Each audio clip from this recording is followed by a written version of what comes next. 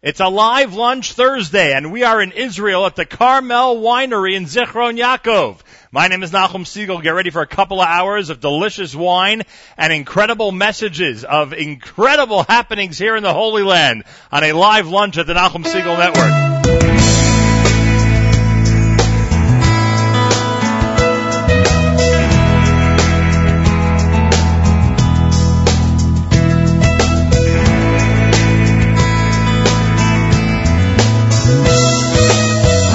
Open my lips to sing your praise, my heart to feel the joy.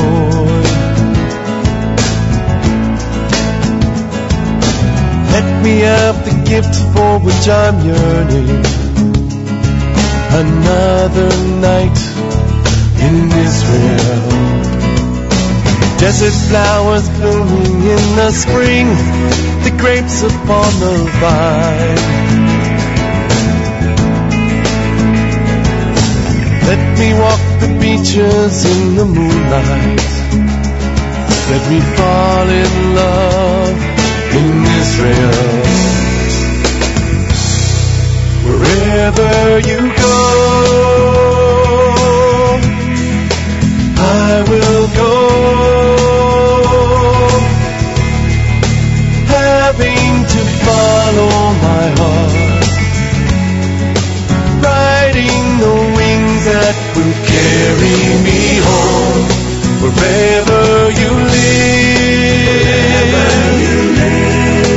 I will live. If just to breathe in the air, you'll find me in Israel.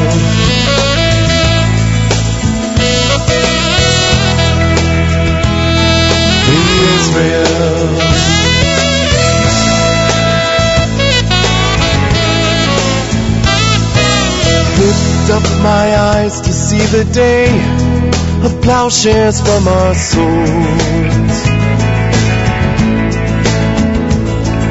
A time to mend, a time to gather stones, a time for peace in Israel.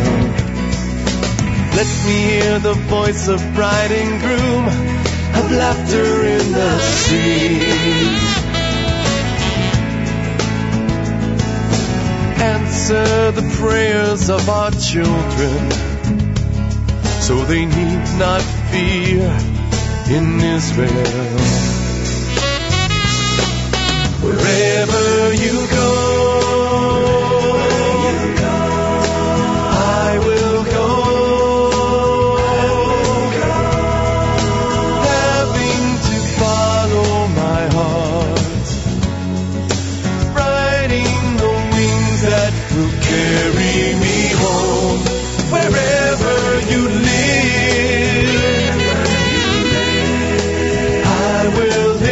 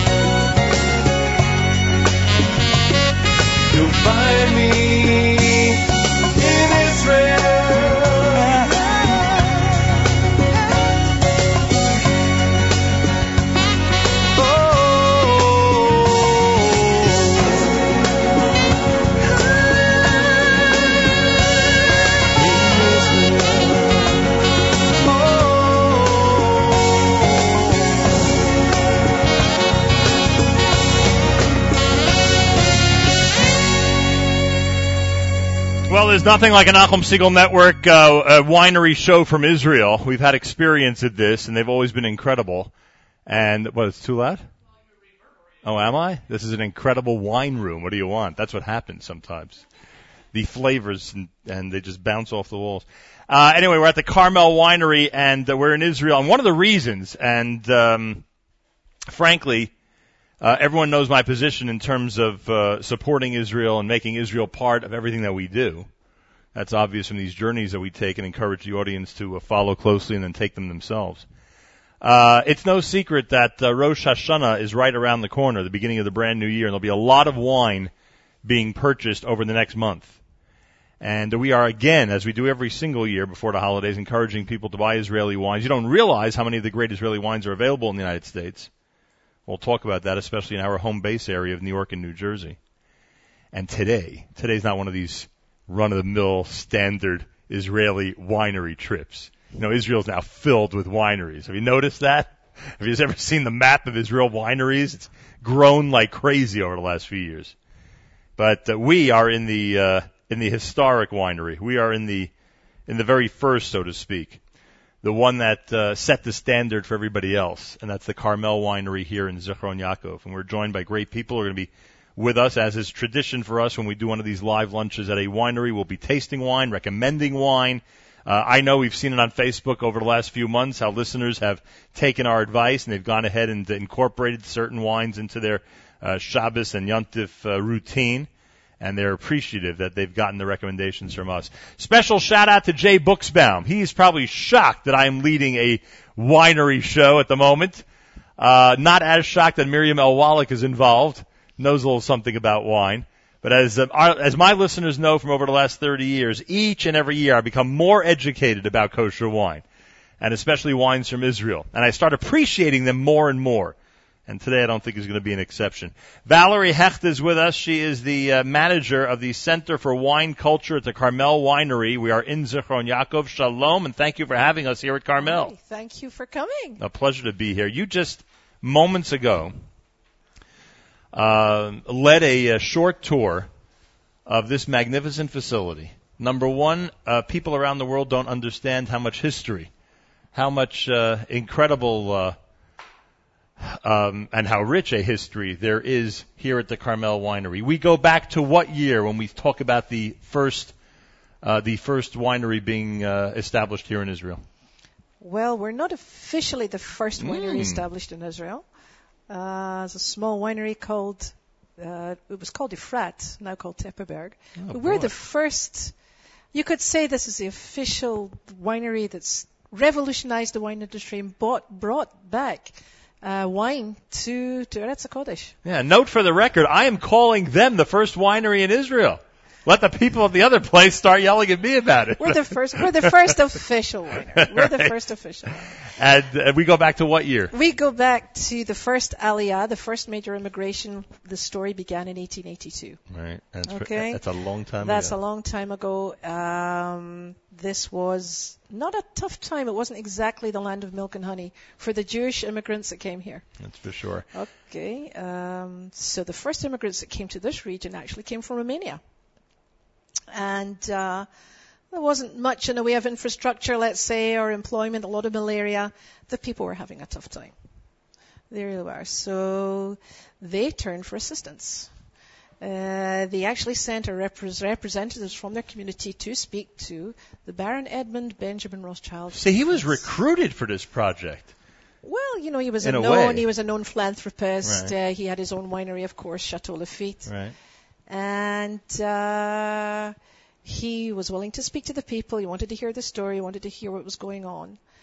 And agreed to send some experts to see what could be done here. Right. And to establish a business, I guess, right? And to employ a lot of people in the area. Yeah, of course. And but remember, guys, this was a wine country thousands of years ago. But they officially had to stop making wine in about the 7th century because of Islam, Muslim culture. How difficult was it to establish a winery here? I mean, you need.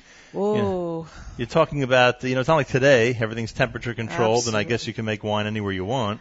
Incredible, as I say. Adam will give you more insight into that. But the money that was invested here, the first grapes he actually sent from his winery, the first vines from Chateau Lafite in France, still one of the most famous wineries in the world, owned by the Rothschild family. Unfortunately, at that time, they discovered there was a lot of viruses in the grapevines in France. And so things were a little bit of a setback. They brought healthy vines from Kashmir, of all places. He invested millions in the country. And he saw a window of opportunity, basically. He was also a businessman, and he wanted to help the Jewish people very much. He wanted to, and he approached the Turks, basically, with this proposal of building 2 wineries. And this wine would basically be quality wine made in the Holy Land, and most of it to be exported for the Jewish people outside Eretz HaKodesh. Right. Well, what I saw today, which was in some way, I mean, some of the things that I saw were I guess you'd call it the old system or the old method of, or part of the old method of making wine. All that stayed in motion until when? When was there a really strong change in the way winemaking occurred here in Israel? Reflected by what happened in Carmel. It was Rothschild that brought. He invested, as I say, in Chateau Lafite. I understand from Adam that the Rothschild family purchased Chateau Lafite Rothschild for about 4 million francs. Right. And here altogether they invested 11 million. You're talking about a lot of money. Right. And this technology they brought from France, which was incredible at that time. This was huge. This was a huge, one of the largest wineries in the world at that time. And they brought their technology, which was very advanced for the time, and pressing machines and the things that they had that employed a lot of people, gave a lot of people employment here.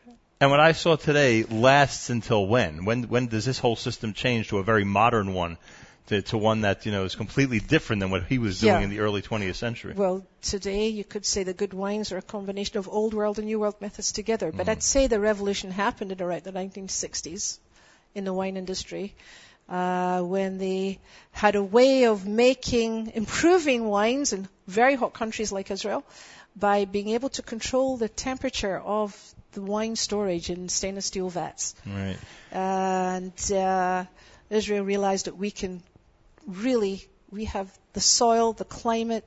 It was recognized, especially the Galil, the Golan, which is volcanic soil. We've got all the fabulous conditions here in this tiny country to grow so many different varieties of grapes at a high quality. So Israel in about the 1970s started planting, bringing very highly qualified people and agricultural departments. Carmel decided to change its image dramatically, although it's always been part of Israel's legacy, Carmel. It really has. It's everybody knows it and everybody drinks it in Shabbat or Tirosh. Sure. But we wanted to also, apart from this wonderful image we have that everybody drinks Carmel, to have this boutique image also of making very, very high quality wines that could compete internationally. All right.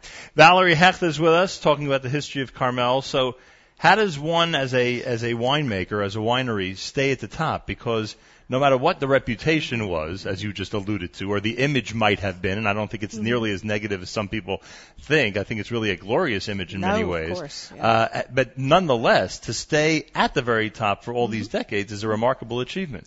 What was the secret? Was it, in fact, what you just said earlier, adjusting to the times and trying to incorporate, whether it be boutique wines or other types of wines? Yeah, never becoming complacent and always striving to be the best and striving to new varieties and highly qualified people and always keeping up there in the top. And that stays the same in 2015? Absolutely. Absolutely. Very, very much so. Who came up with the name Carmel for the winery? Was that him himself?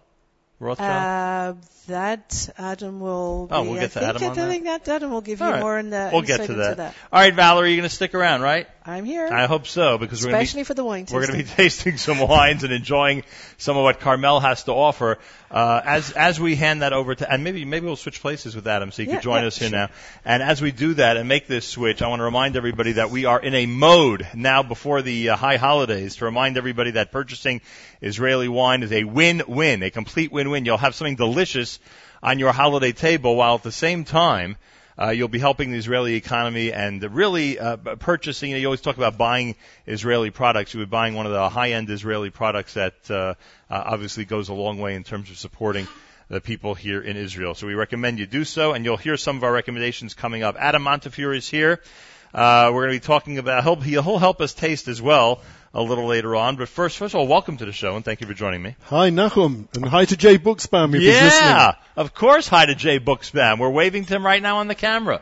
How did Carmel get its name? In 1896, when the Baron formed the winery, which was the first commercial winery in Israel, they didn't have a name. The name they used was Rishon LeZion or Zichron Yaakov.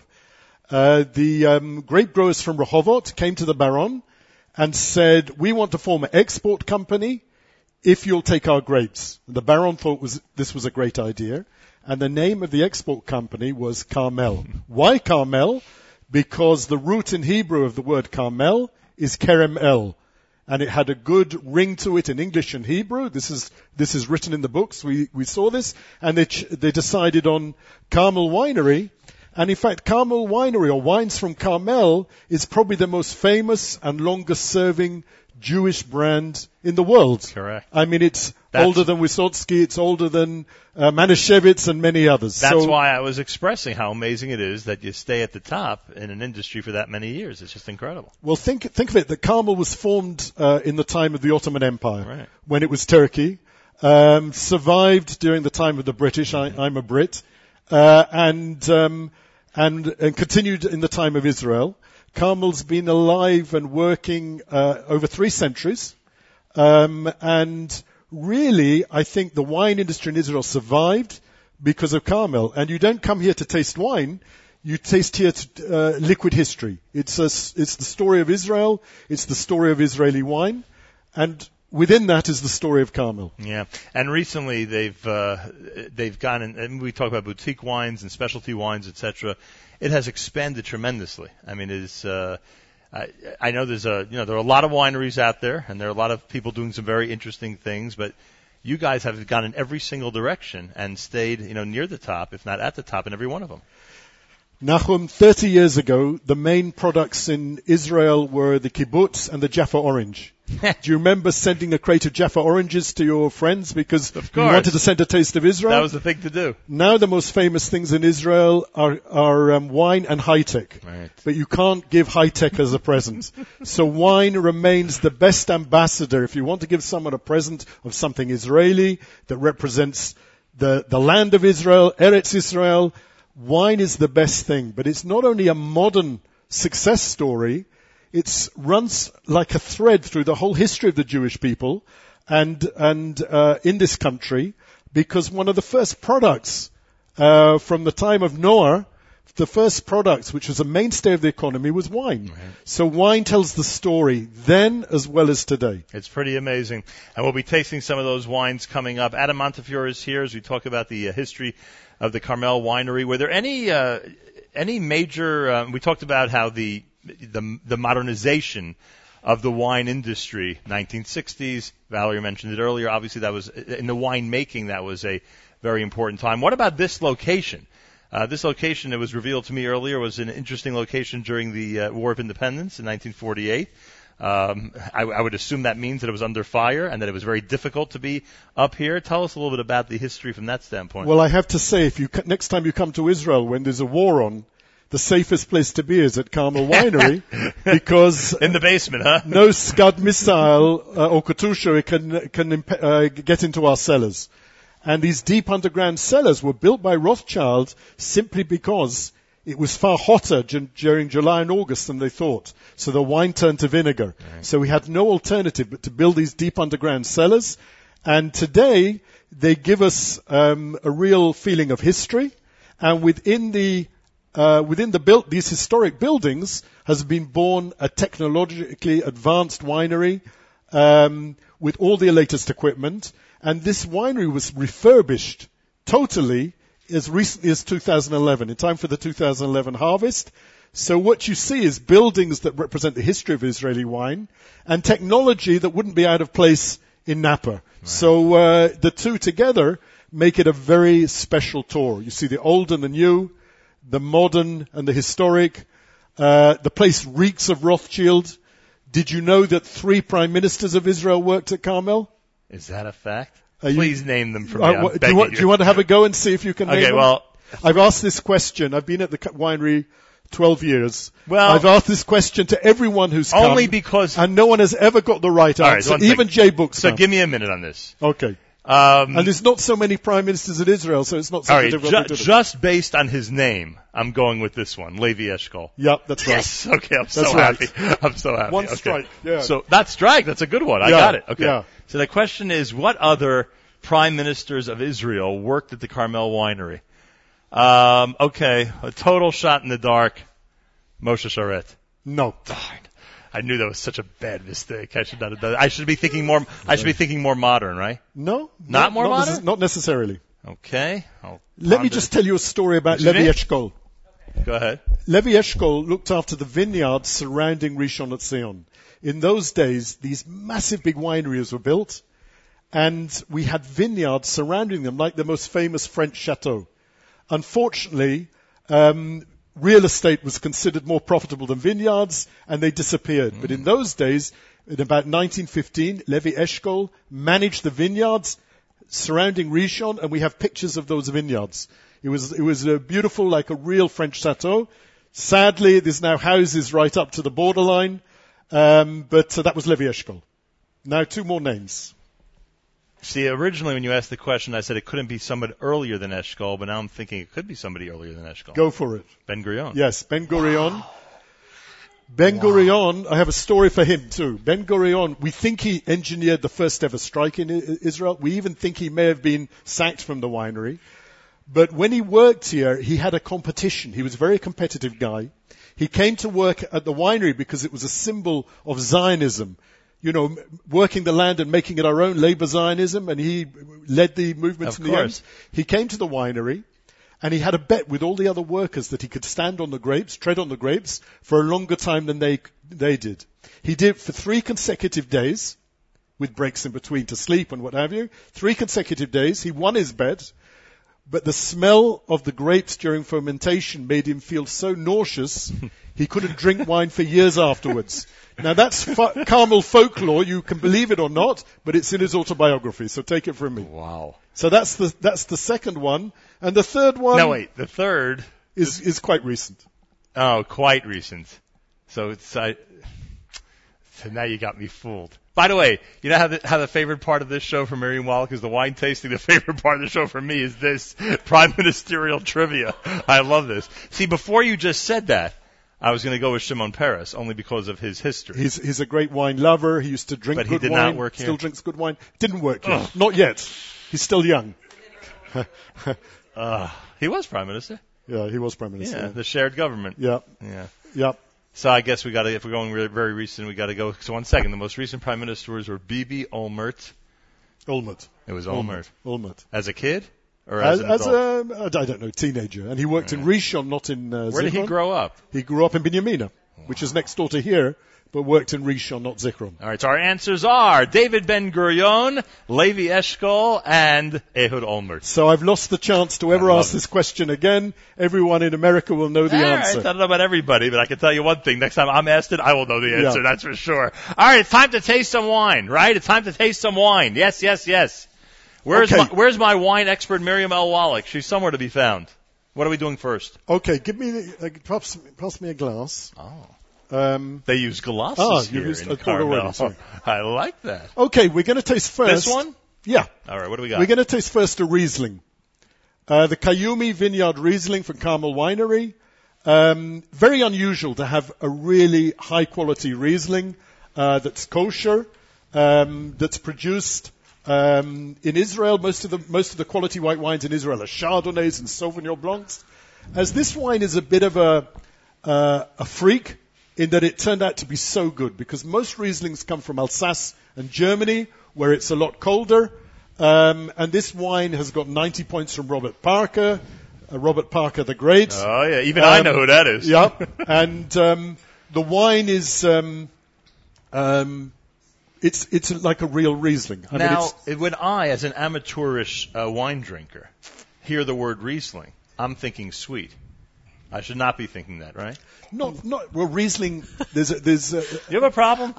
Do you have a problem? How much time do you have? It's a 2-hour show. We can't talk about my problems. I'm just showing Valerie that the first thing I'm doing is looking at the clarity and the color of the wine. Excuse me, Adam. Let me first look at Do you know why I'm doing this? this? Because Valerie is a good teacher. That's now, right. Because now you're a wine expert. No, I'm a snub. My aunt would call me a feinschmecker. Look at this. There you go. Wow. I don't know what I'm looking for, by the way. I have no idea. But I know you look good when you hold it up. So then Adam is doing a little bit of twirling, so I'm doing the twirling. It's called the taster's twirl, and you really know you're sick when you start doing it with water and Sprite and things like that, as I do. You know you have a problem. That's one of the steps in the 10-step program. And now you are not going to tell me what I'm going to either smell or taste in this wine. You will not say a word. You will wait for me to offer my suggestion as to what it is that I am now tasting.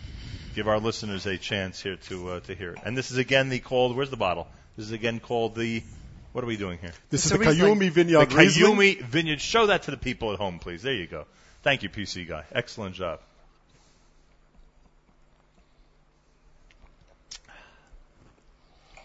I don't know why when I walk into wineries, all of a sudden I just fall in love with wine. It's unbelievable. This is fantastic. We should note, by the way, that there are a number of foods that have been brought here to pair with the wines. There's cheese, there's fruit, and, of course, there are chocolate chip cookies.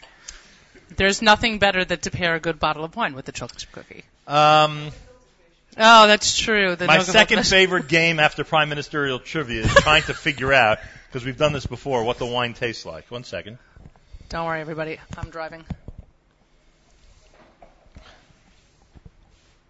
I love when you try. I know. I'm buying some time for you now. All I'm getting really is like white grape-ish. You know what I mean? And that's that I can't even believe. Can we cut that out of the recording? That's all I'm getting right now. You know why? Because it's made from grapes. It's made from white grapes. All right, Adam, tell me. What should I be detecting in here? Firstly, Riesling doesn't have to be sweet. Right. That's obvious. This is the Johannesburg Riesling, or what they call in America white Riesling. Right. It's the Germanic Riesling, the famous Riesling that they have in Germany and Alsace. And the wine is famous for its delicate aromas of wild flowers, which are very delicate. And as the wine ages, it gains a sort of petrol-y note, which you can see coming behind the delicate flowers. It's dry, but there's a tiny touch of residual sugar. It's unoaked. There's no oak in it. And this is the perfect wine for our climate, the perfect wine for grilled fish. I was going to ask about the fish. An obvious pairing, right? Yeah, sure. Yeah. Grilled fish. Some of the oaky wines. I know that this wine goes with fish. Some of the oaky wines don't go best with food. Right. So this is a wine that's perfect for food. Why? Because it has a very high natural acidity, and that provides it with a balance to the food. So when you're drinking it, it's not like tasting water. Yeah, and I didn't get the taste because I don't spend enough time smelling flowers. If I did, then I would have realized that this smells like wine. You should stop and smell the flowers. I should stop and smell the flowers once in a while. But you know, in a sense, should try it with cheese. I'm in the wine business, but it doesn't really matter. What's important is whether you like it or not, whether it's tasty, and then you can come with us on a journey and learn about it. But the secret of a good wine, a good wine is an empty bottle. It's as simple as that. If you like it, it's good. If you don't like it, there's lots of wines to choose from. That's the value of working for a big winery. Adam, the lightness of the wine has nothing to do with the content of the alcohol content, or does it? It is, in fact, lower alcohol. It's very perceptive. It's a lower alcohol I brought an expert than some of the wines, that's why it's refreshing. It's not heavy. It's not a wine you almost have to eat. It's not got a lot of oak to it. It's very light, and it's very unusual to get a Riesling, a quality dry Riesling, which has this sort of balance and this complexity in Israel, and in fact anywhere in the kosher world. So it's a very unusual wine, and it comes from probably the most famous vineyard in Israel, the Kayumi vineyard, which is in the foothills of Mount Meron, 2,700 meters above sea level, 2,700 feet above sea level, it's a kind of Israeli miracle, this wine. I think my favorite quote from this description of this wine is that this wine was a bit of a freak. And it sounds very classy when you say it with your accent. I'll tell you. I didn't think he appreciated any of my jokes. He sounds so proper. Meanwhile, I will admit to you that 10 years ago I didn't appreciate a good wine and cheese pairing. And now it's the greatest. And we talk about this all the time, how it's just The cheese is so enhanced. Funny enough, wine is made to be drunk with food. There's a holy trinity, let's call it that, of the person you drink with, the food, and the wine together. It's a three-legged stool. If one of the legs is missing, it all crashes as far as I'm concerned. Wine is not to taste like we're tasting here. Wine is to drink with a meal with someone you want to be with, and then you get to really enjoy the wine. It's like Shakespeare. It's not meant to be read. It's meant to be seen. It's meant to be experienced. Yeah. Very meant nice. to be, or meant to be read aloud. Aren't you happy you brought me? When you have a little wine, all of a sudden you become very eloquent. Literary. All right, before we introduce Dorit, let's do one more wine. Then we'll turn to Dorit about the availability of some of these great wines in the United States, because obviously we're trying to convince everybody out there to add some of these wines to their collection before the holidays begin. You know, there are people in our community back in the New York, New Jersey area who buy cases and cases of wine. And if we remind them to buy Israeli, they do it. And if we remind them to buy Carmel, they do it. So we're offering some suggestions today. What should we do next? What's next? We're going to go for this one. Ooh, a cab. This is cab and selected. And there are wines that you drink and there are wines that you taste. There's wines that you taste to talk about the scores, to talk about the reviews the wine's got, to show off that you've tasted. And there's wines that you drink because they're tasty and you want to enjoy them, and rather than necessarily talk about them. And this is such a wine. This is the selected Cabernet Sauvignon. It's fruity. It's easy drinking. Am I switching glasses? Yes, you can go into the big glass. And if you insist. And it's a wine. We have a very good English word. It along. We had a very good English word for this wine. It's a quaffing wine. Do you know that in America? No, I never a quaffing wine, which means simply drink it and enjoy it. Right. It's not a wine to taste. Next time, be prepared with the terms, please, Miriam, Yes. if you don't mind. Eat, drink, and be merry. If someone mentions a wine term, I expect you to know it, all right? I forgot my glossary at home. All right, what's this one called? It's a cab, right? It's a cab selected. It's the selected Cabernet Sauvignon. Now, selected is a 40-year-old brand. It's the biggest selling brand in Israel. And 40 years old. It's very historic. All right, that's for sure. Adam, l'chaim to you and to all the wonderful people here at Carmel. Thank you very much. Adam, tell me if I haven't had any of it to drink yet, but I'm smelling blackberries. I was Sure. going to say. You were I'm not. telling you, I was going to say I tasted it already. You know what? Everything I'm going to say now, you're going to say, blackberry. oh, I was going to say that. But I was really going to say blackberry. Okay, am I right? Yes, Courant. blackberry fruit, black cherry. Right. It's all fruits. But It's got dark good acidity, fruits. But dark dark fruits. There's It's no got good apricot in acidity. here. It's even slightly refreshing. It's a wine that you could serve slightly chilled. Give me a food to pair as well with. I would love this with pasta, any pasta dish. Oh. I would love it with, With the chocolate chip cookie? I didn't know you could have wine with pasta, frankly. basically, I want to tell you something. We say today, match the wine with, food with mood, not with, sorry, I'm getting it wrong. You should match the wine to mood, not with food. In other words, drink it with what you like. Don't get hung up whether it goes with it. Good food goes with good wine, netto. So if you drink a red wine with fish, in my opinion, it's okay. I do want So you cheese. drink it because you enjoy it, and it's tasty. Vakasha. Thank you. Try that. I am. I'm taking it with this. Is this a camembert? I don't know. All I know is I've had too much to drink already. Oh, the camemberts with pecans. Wow. So this is a drinkable wine, easy drinking wine. And this is sort of wine that reminds us that wine should be fun and it should be drunk. And not always a wine for posers, not always a wine to talk about. This is a wine to drink and enjoy, represents superb value. And it shows, the reason I wanted to show you this wine, it shows that Carmel can make wines at every price point and every style to suit every taste. And they've been doing this one for 40 years. And this selected is 40 years old. It's reasonably new in the States, and it's very, very popular. It got the best editor's choice, best value in the Wine Enthusiast. So it's a wine that's got some good recognition. And, I'm not afraid to drink this wine. I mean, this is a wine that I'm happy to have in the fridge at home, ready for when I need it. And You open would a bottle. refrigerate this wine? I would have it slightly chilled. I would refrigerate for 20 minutes, so it's slightly chilled. It makes it very nice, especially in this climate. a half hour. Interesting. That's why I'm going with Adam. Yeah. Adam, do you think that, there's obviously status that goes with a fine wine and people bringing out their best bottles and making the effort to impress and people making experiences out of wine tastings, and besides, obviously, the experience that we're having here. But do you think people have gotten out of control, that they've gone to a point where they miss the value of enjoying a fine wine, and that it's just become a matter of symbol and status, and rather the enjoyment of the wine experience is lost? Listen, one of the funny things about us wine lovers is we love reading about wine, talking about wine, and we almost talk about wine more than we drink it.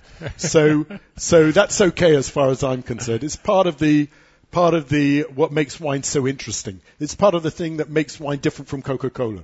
Coca-Cola is a drink. Wine has a story. It's made in a place, made in a particular year, by someone who made it, and these are all written on the bottle. Which, you don't find who the winemaker of Coca-Cola was and what year it was made. There are a lot of wine club and where it members, came from. But not so many soft drink club members. I'm for people to talk about, to get enjoyment that way.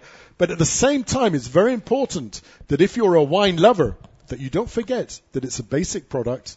It's a wine to drink. It's a wine to enjoy. And you can open a bottle without talking about it. It doesn't have to be in the front. Yeah. You can eat a meal, drink a bottle of wine, and at the end you think, wow, the bottle's empty. That was a good wine, and I didn't even know what I drank.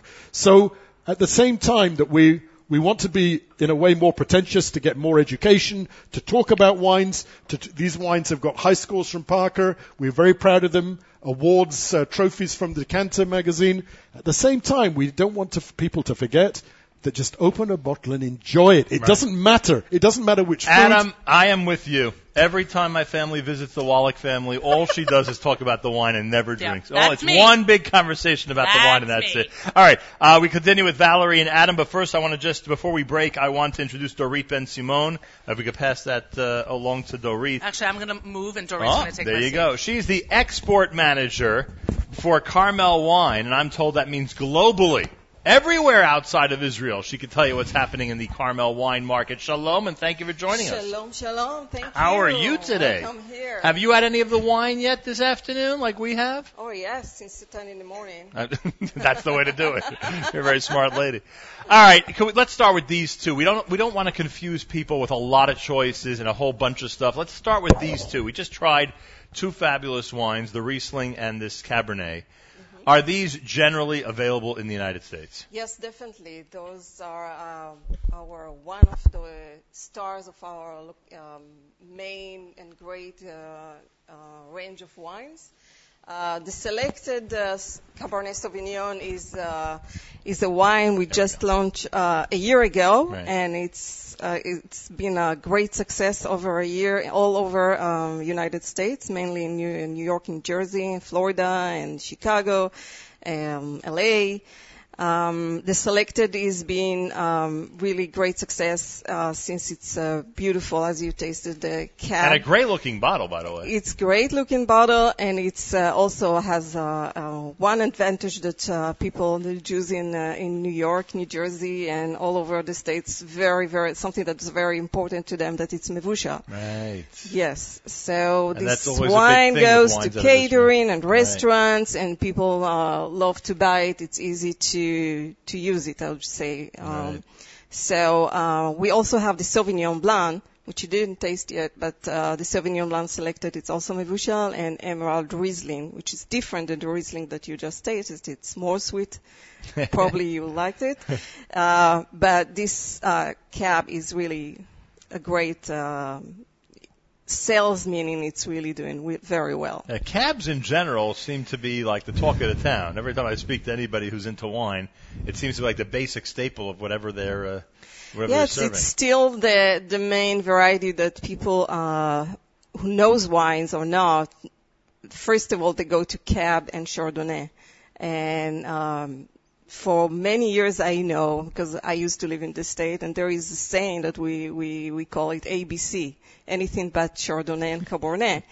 But most of the people still, if they are not heavy user and not into the wine for many years, they really like the taste of the Cabernet Sauvignon. It's kind of basic, but it's a good basic. Oh, so Cabernet is more of a wine for rookies? Is that the case? For first-time wine people? That's No, what they're it's going not for? the first time, but it's the first. It's something that it's first being familiar with. Understood. Before they go to blends and Shiraz and Petit Verdot or Petit Syrah or other varieties that are more, I would say, advanced. And the Riesling also available in the New York, New Jersey area. Yes, right? The one we definitely. tried earlier. Mm-hmm. People should check that out and enjoy it. And in general, obviously everything we discussed today, we know we're playing mostly to an American audience, although there are people listening from around the world. But in general, everything we're mentioning is going to be available to everybody if they walk into the retail outlet, right? Yeah, They walk into the all retail those store. wines are available for many years, and we just changing vintages, and you can find it in many, almost all stores especially the kosher ones and the non-kosher. So you do a lot of traveling to the United States, and Yes. and we anecdotally, just being involved in the Jewish community, are sometimes amazed at what's happening with the the kosher wine explosion, as we call it, over the last few years. Do you feel it? Are we now in a period of time that's extra special when it comes to the way people are buying kosher wine, and specifically Israeli wine, over the last couple of years?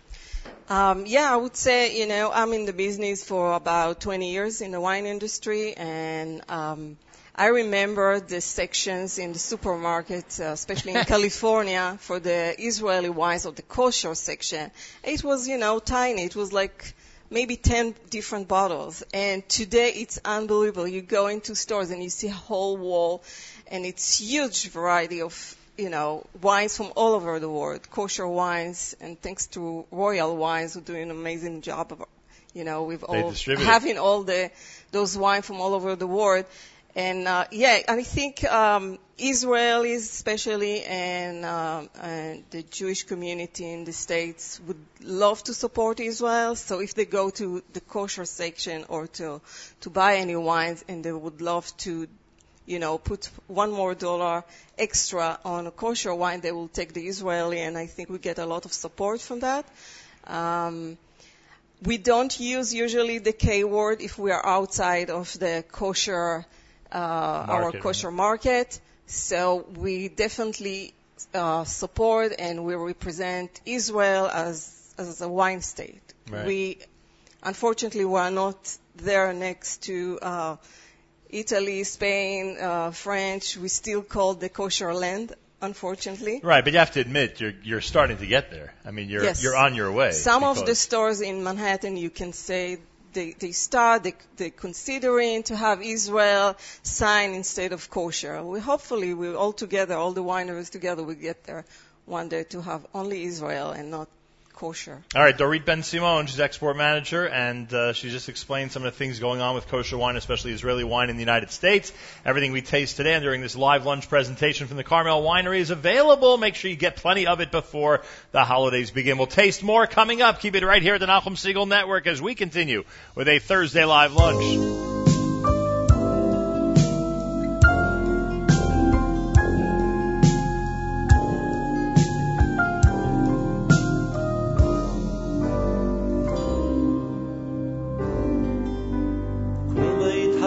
בארץ, בתרמיל ובמקל, ובוודאי תפגוש בדרך שוב את ארץ ישראל. יחבקו אותך דרכיה של הארץ הטובה, היא תקרא אותך אליה כמו אל ארץ אהבה. זאת אכן אותה הארץ, זאת אותה האדמה, ואותה פיסת הסלע הנצרבת בחמה, ומתחת לאספלט לבנייני הרעבה מסתתרת המולדת ביישנית וענווה. להתהלך בארץ, בתרמיל ובמקל, וודאי תפגוש בדרך שוב את ארץ ישראל. יחבקו אותך דרכיה של הארץ הטובה, היא תקרא אותך אליה כמו אל ארץ אהבה.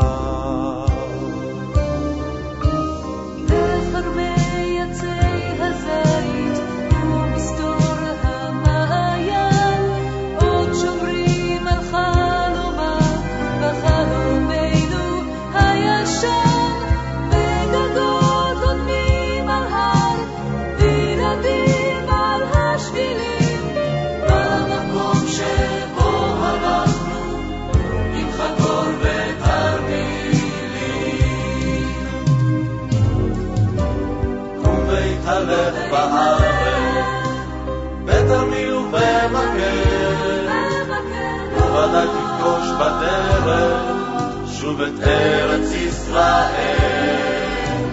יחבקו אותך דרכיה, של הארץ הטובה, היא תקרא אותך אליה, כמו אל ארץ אהבה. ויתהלך בארץ, בתרמיל ובמקל, ובוודאי תפגוש בדרך, שוב את ארץ ישראל. ויתהלך בארץ, בתרמיל ובמקל, ובוודאי תפגוש בדרך, שוב את ארץ ישראל.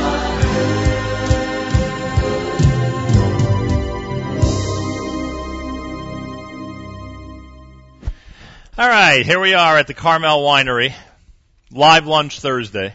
And boy, do we know how to have lunch. Carmel Winery gives us not only delicious food, but incredible wine to taste along with that delicious food. And here we are in Israel.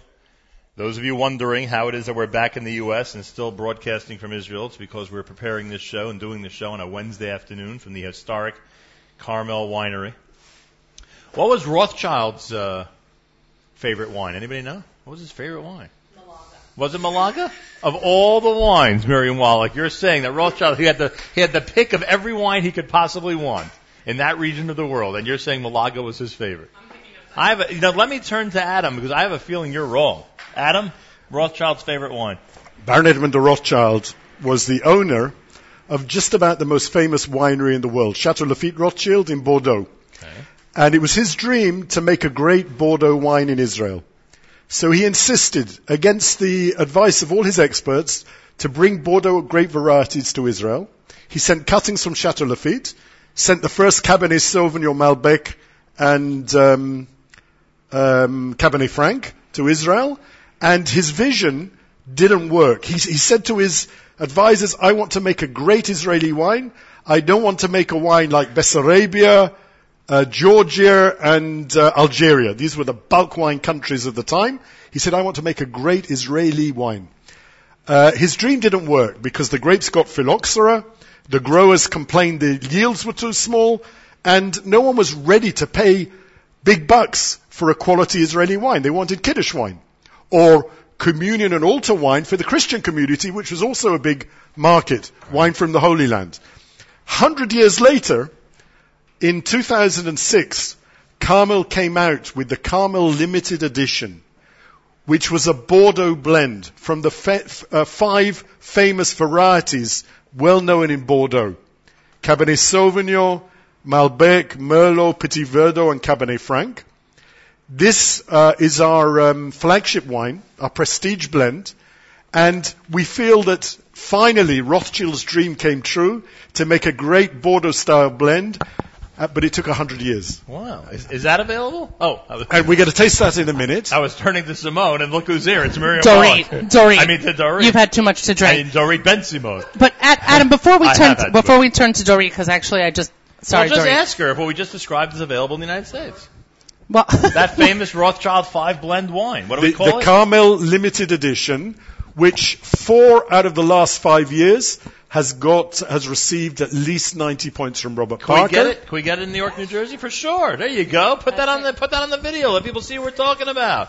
This is Rothschild's dream come true. Who thought we'd be here when Rothschild's dream came true? Okay, I'm taking away any sharp implements from you now.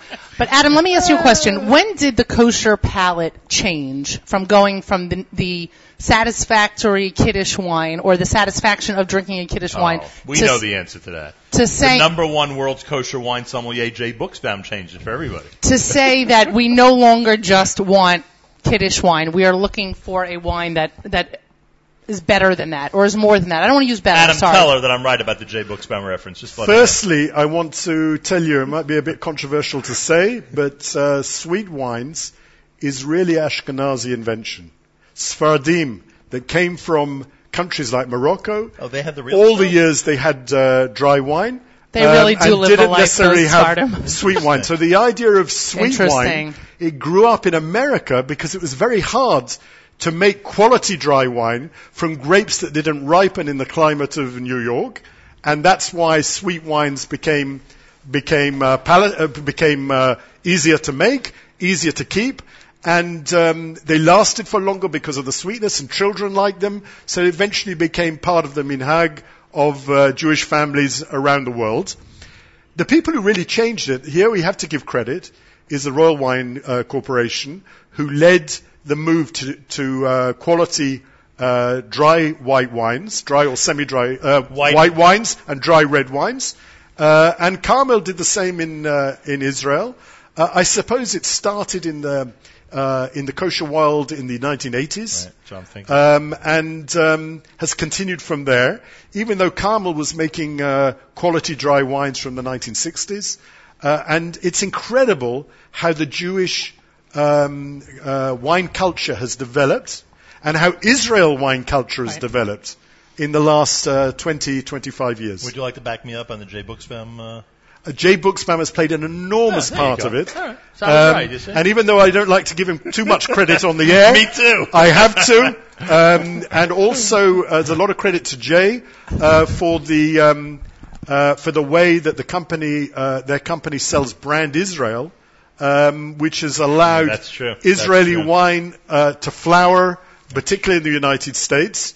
And to sell good wine, you need good partners. That Carmel Winery is also featured at the Kosher Food and Wine Experience. Correct, and very prominently. Right. And a point that I didn't make earlier when Dorit was on, which is important what you're saying. Dorit mentioned how a lot of wine stores in general are adding kosher, changing it to Israeli, expanding. But then our very own kosher wine stores are adding so much Israeli, Yes. are bringing in more than ever. So you're making a very good point, and hopefully this will encourage more and more people to explore the Israeli angle of kosher wine. All right, can we try one more? Can we do another? Yeah, sure. I just want to come back to you on that.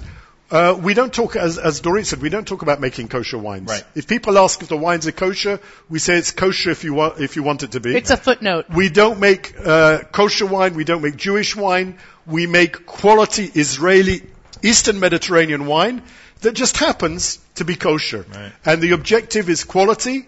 And the kosher is added on, which is important for those that drink kosher. And one of the interesting things which has been proved by the awards we've received is that kosher doesn't have to be a bad word in Right. wine. Right. You know, in wine, kosher often means manischewitz. People think the wine is sweet, it's oxidized, it doesn't taste as though a grape's been near it. It doesn't have to be.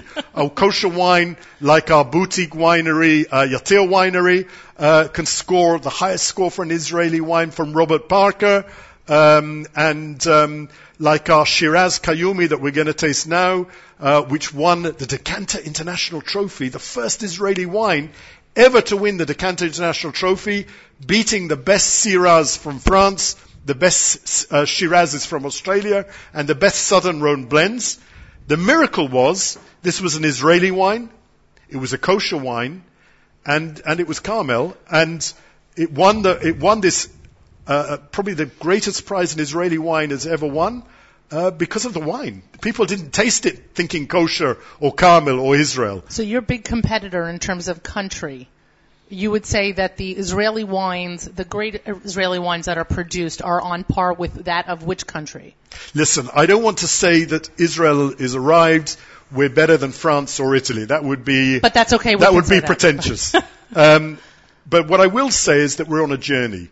I came to Israel 25 years ago. It's a miracle how the Israeli wine, how Carmel wine has developed in the last 25 years. It's nothing short of a miracle. But we haven't arrived. We've got a lot of work to do. But let's see where we get in the next 25 years. We're on a journey, and it's a very exciting journey, onwards and upwards. The wines are getting better. People are learning more about the vineyards, experimenting with new grape varieties all the time. And Israel has been making wine for 5,000 years. But only in the last 10 to 15, 20 years has the wine been any good. So is that why winemaking is a passion? Because we've been doing it for so long, because there are caves and there are winemaking equipment that have dated back centuries. I mean, is that why there is more, and the whole national aspect of winemaking for Israeli winemakers? Is that why it's not just a job, it is not just a profession, it's a passion? Well, you can't work in this business without passion. Because and you asked the question how we keep going after 120 years, and the reason is passion. and you work the land. And Israel, of course, has the most famous creative farmers in the world. And therefore our vineyards are you grow the wine in the vineyard. 90% of making wine is in the vineyards. So Israel benefits by having advanced technology in the vineyards. Technology in Israel is a watchword. We combine the old world, the new world, and in fact Israel is a representative of the ancient world.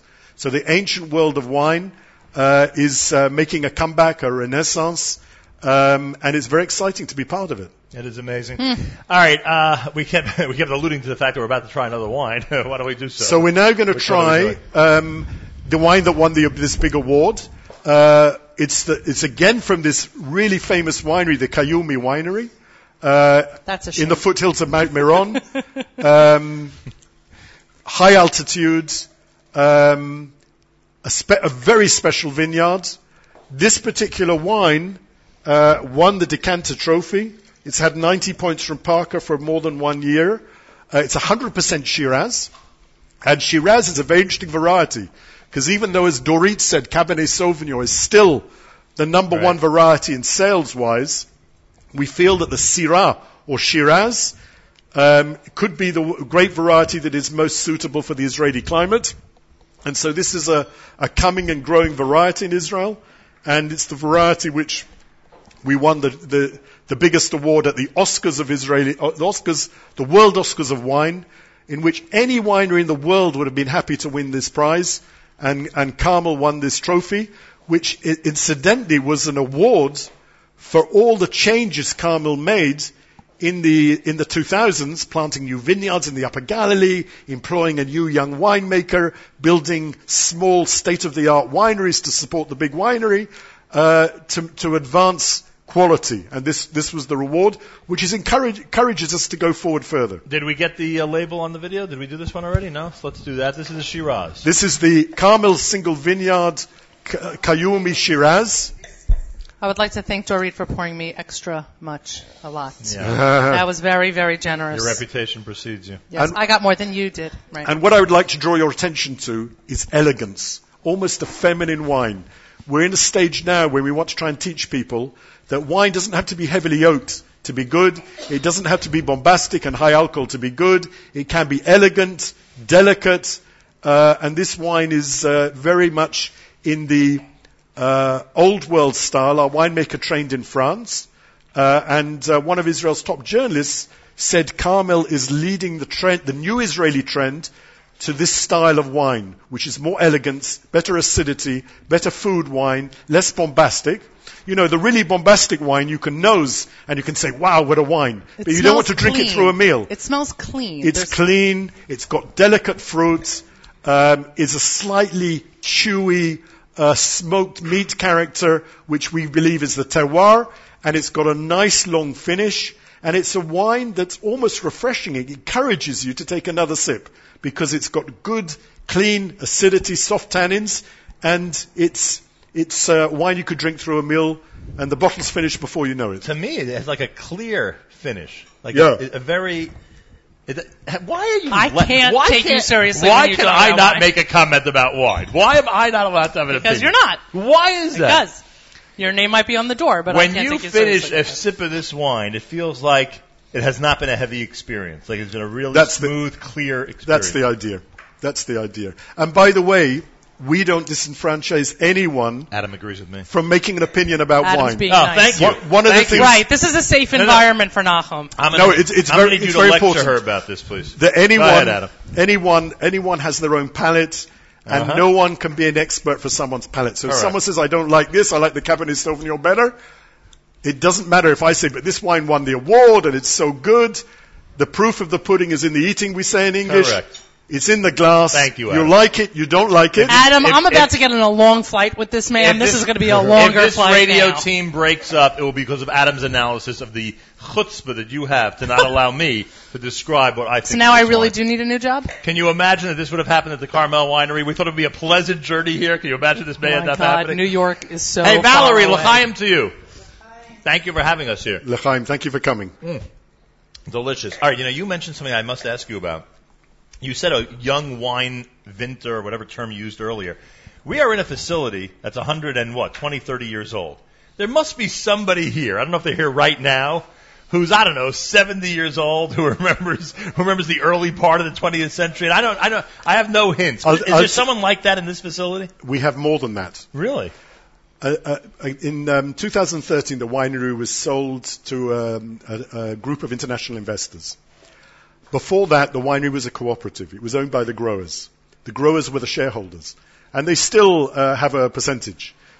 I don't know another company that the same shareholders had shares in the company for 5 or 6 generations. Right. So we can go back to families living near the winery who are the growers, whose 5-6 generations back, they planted the vineyards for Rothschilds, and they're still part of the ownership of the winery. So not only do we have workers, sometimes fathers and sons that worked in the winery, we also have 5 or 6 generations of owners, of growers, who worked with the winery. So it's very unique. This is a family business. To say the least, yeah. Listen, it's a family business. We're the largest winery in the country. We produce 15 million bottles. But, as Valerie said, we make the top wines with the care and attention of a boutique winery. I'll give you an example. Yatir Winery is our boutique winery. Right. But Yatir Forest, which is one of the top-selling wines in Israel, we produce more than we do of the Carmel limited edition. So which is the boutique winery? Which is the boutique wine? So boutique is a very dangerous word to use.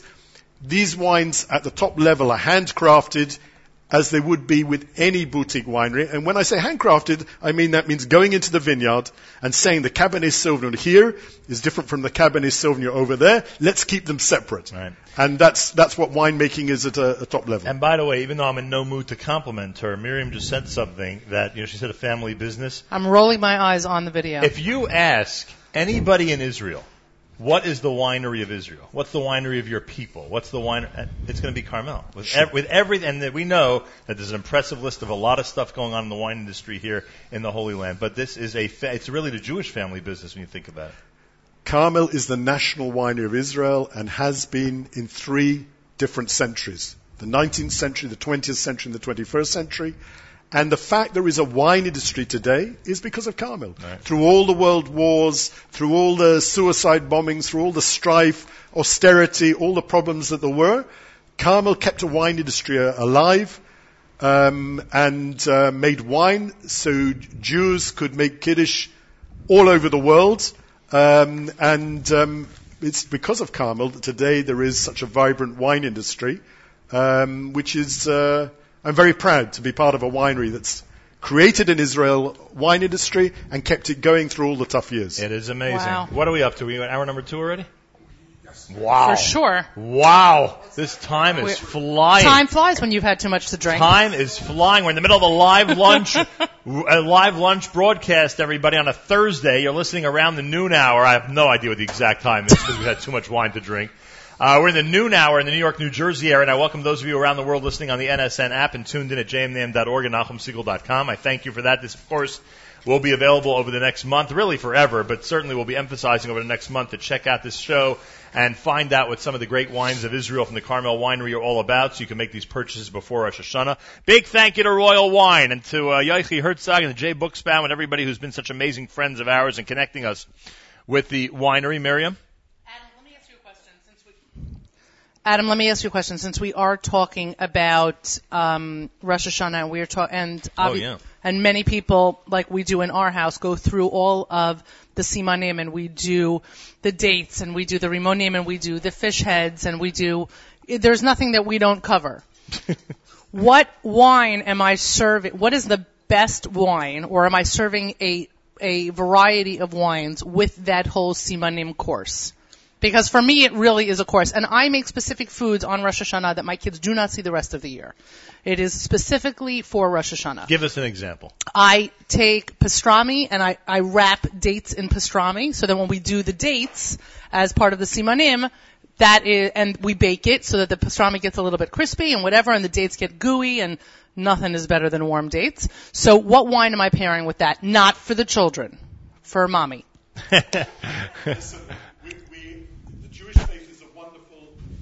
Go ahead, I'm sorry. the Jewish faith is a wonderful faith because we have the Arba Kosot at Pesach, we have Purim when we have to drink, we have Shavuot, which goes well with white wines and cheese.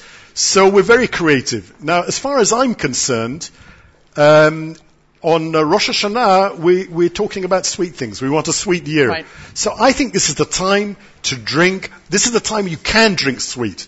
And instead of drinking cheap sweet, which we grew up with, you should drink with the sweet dishes. You should drink a quality dessert wine, served ice cold. Serve it from the freezer. And this is the time, wine. Like the Gewürztraminer late harvest Carmel. Try that. And this is the one time, the French drink sweet wines as an aperitif. Dessert. These are high quality wines as an aperitif. A dessert wine as an aperitif.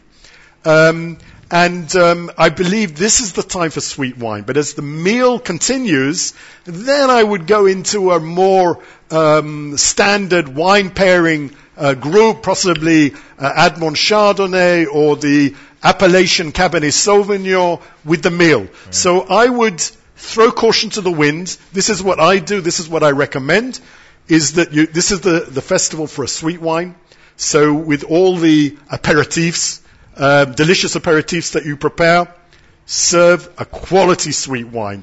Don't be ashamed. Don't think sweet means bad. Sometimes the most expensive wines in the world are dessert wines, are pudding wines. Serve them really cold, from the freezer if need be, just don't forget it. And the late harvest Gewürztraminer would be a fantastic wine to go with your dishes. And then I would go into the standard Chardonnay, the Admont Chardonnay, single vineyard Chardonnay, the Appellation Cabernet Sauvignon, which are wines representing value for money, to go with the proper meal. And then you can finish up again with the sweet wine if you want. Why serve that ice cold? What's the advantage of serving that ice cold? Because when these wines, I don't know if you've tasted this Gewürztraminer, it has a very high acidity, and even though it's very, very sweet, it almost isn't sweet and cloying, it's almost refreshing because of its high acidity. When it's ice cold, the acidity kicks in and you get it. If it's not cold, then I also recommend, by the way, that any Kiddush wine is better served chilled. Serve it from the fridge, because it's more palatable, it'll be more tasty, and it will last longer. So even if I'm serving a basic Kiddush wine, I serve it cold. And with the high quality dessert wines, serve them cold, and then you really get the benefit. So ice cold is, I'm going to ask you this, and you'll probably give me something in centigrade, but what is ice cold? I don't believe in centigrade. All right, me neither. If you put your hand in the wine, okay, and I say serve it at 6 or 8 degrees, you've got no idea what that is. So let me talk our language. Talk about very cold, chilled, and room temperature. That's cold. Okay. So the wine, dessert wines, sparkling wines, and simple basic wines, white wines, should be served very cold. A better quality white wine, like the Chardonnay we talked about, like the Riesling, should be served cold, not very cold. So in my terms, very cold, and you put your hand on it, you know what's cold and what's very cold. Got it. And I like that tip, by the way. Don't forget about it in the freezer. Been there. Been there. That's Haven't right. we all? I've been there with soda bottles. Is this the Shemitah wine? No. What is this one? What was that bottle that I bought, Valerie? I did take a limited edition. But it wasn't what year was that? 2010. Oh, so I took the 8. Okay. Yeah, I'm not sharing that with you. Boy, oh boy. Yeah. Meanwhile, I just figured out I've been totally mispronouncing the name of that white wine. I always say Gewürztraminer. No. So what you can say is call it Gewürz. Gewürz. With a V. We're going to resort to that. All right, this is not the Gewürztraminer. This is the Carmel limited edition. Limited edition 2010, is it? 2010. All the grapes come from the Upper Galilee. Can I eat this with a chocolate chip cookie? You mean drink it? I'm right. Yeah. Hey! Can I drink this with I remember your sober days. long ago. You drink it with what you like. Thank you. Now, this is called the flagship wine of the Carmel Winery. Sure. The Carmel Limited Edition. A lot of varieties of grapes in this. The wine was aged for 15 months in small French oak barrels. And I could tell you, even though you're going to criticize me, I'm actually reading from Carmel information. So I'm not going to criticize. I'm just going to roll my eyes. Exactly. Deep purple color with an aroma of blueberries. What is this word? You think I can see without glasses on? Cassis, is it? Cassis. Cassis. Cassis. That's blackcurrant. Violet and tobacco leaves. It's a miracle I could read at this point after all this wine. The Carmel limited edition. L'chaim. I think I only smell blueberries because you said blueberries. I'm not sure I would have been able to put my finger on that. Jancis Robinson tasted this wine, and she is the English equivalent of Robert Parker, and she said she was almost sure this was a Bordeaux. And this is the wine... Is that an insult or a compliment? That's a compliment. Okay. I didn't know where we were going with that. Okay. And you were about to criticize it. What are we insulting the wine? And this is the wine that basically meant that Baron Rothschild's dream vision came true. Right. This is the one. We are now drinking 100 years later what Baron Rothschild likely dreamt of drinking. How do you like that? Oh, I like this a lot. This is a really good cookie. Oh boy. This is what happens in hour number 2 of the winery shows. This is a really good cookie, and I'm not saying this to be completely funny, though I do believe that with a semi-sweet chocolate, this would be better. Ooh. The milk chocolate is better with this wine? There's milk chocolate in here. And there are macadamia nuts in here, no? Yes, there are. You mull that over. We'll take a break. Be back with more. The Carmel Winery is where we are. It's hour number 2 of a live lunch Thursday. Remember, buy those Israeli wines and specifically look for the brand Carmel as you order your wine for Rosh Hashanah and Sukkot. It is one of the busiest times of the year, to say the least, when it comes to kosher wine and wines from Israel. It's our recommendation from all of us here at the Nachum Segal Network.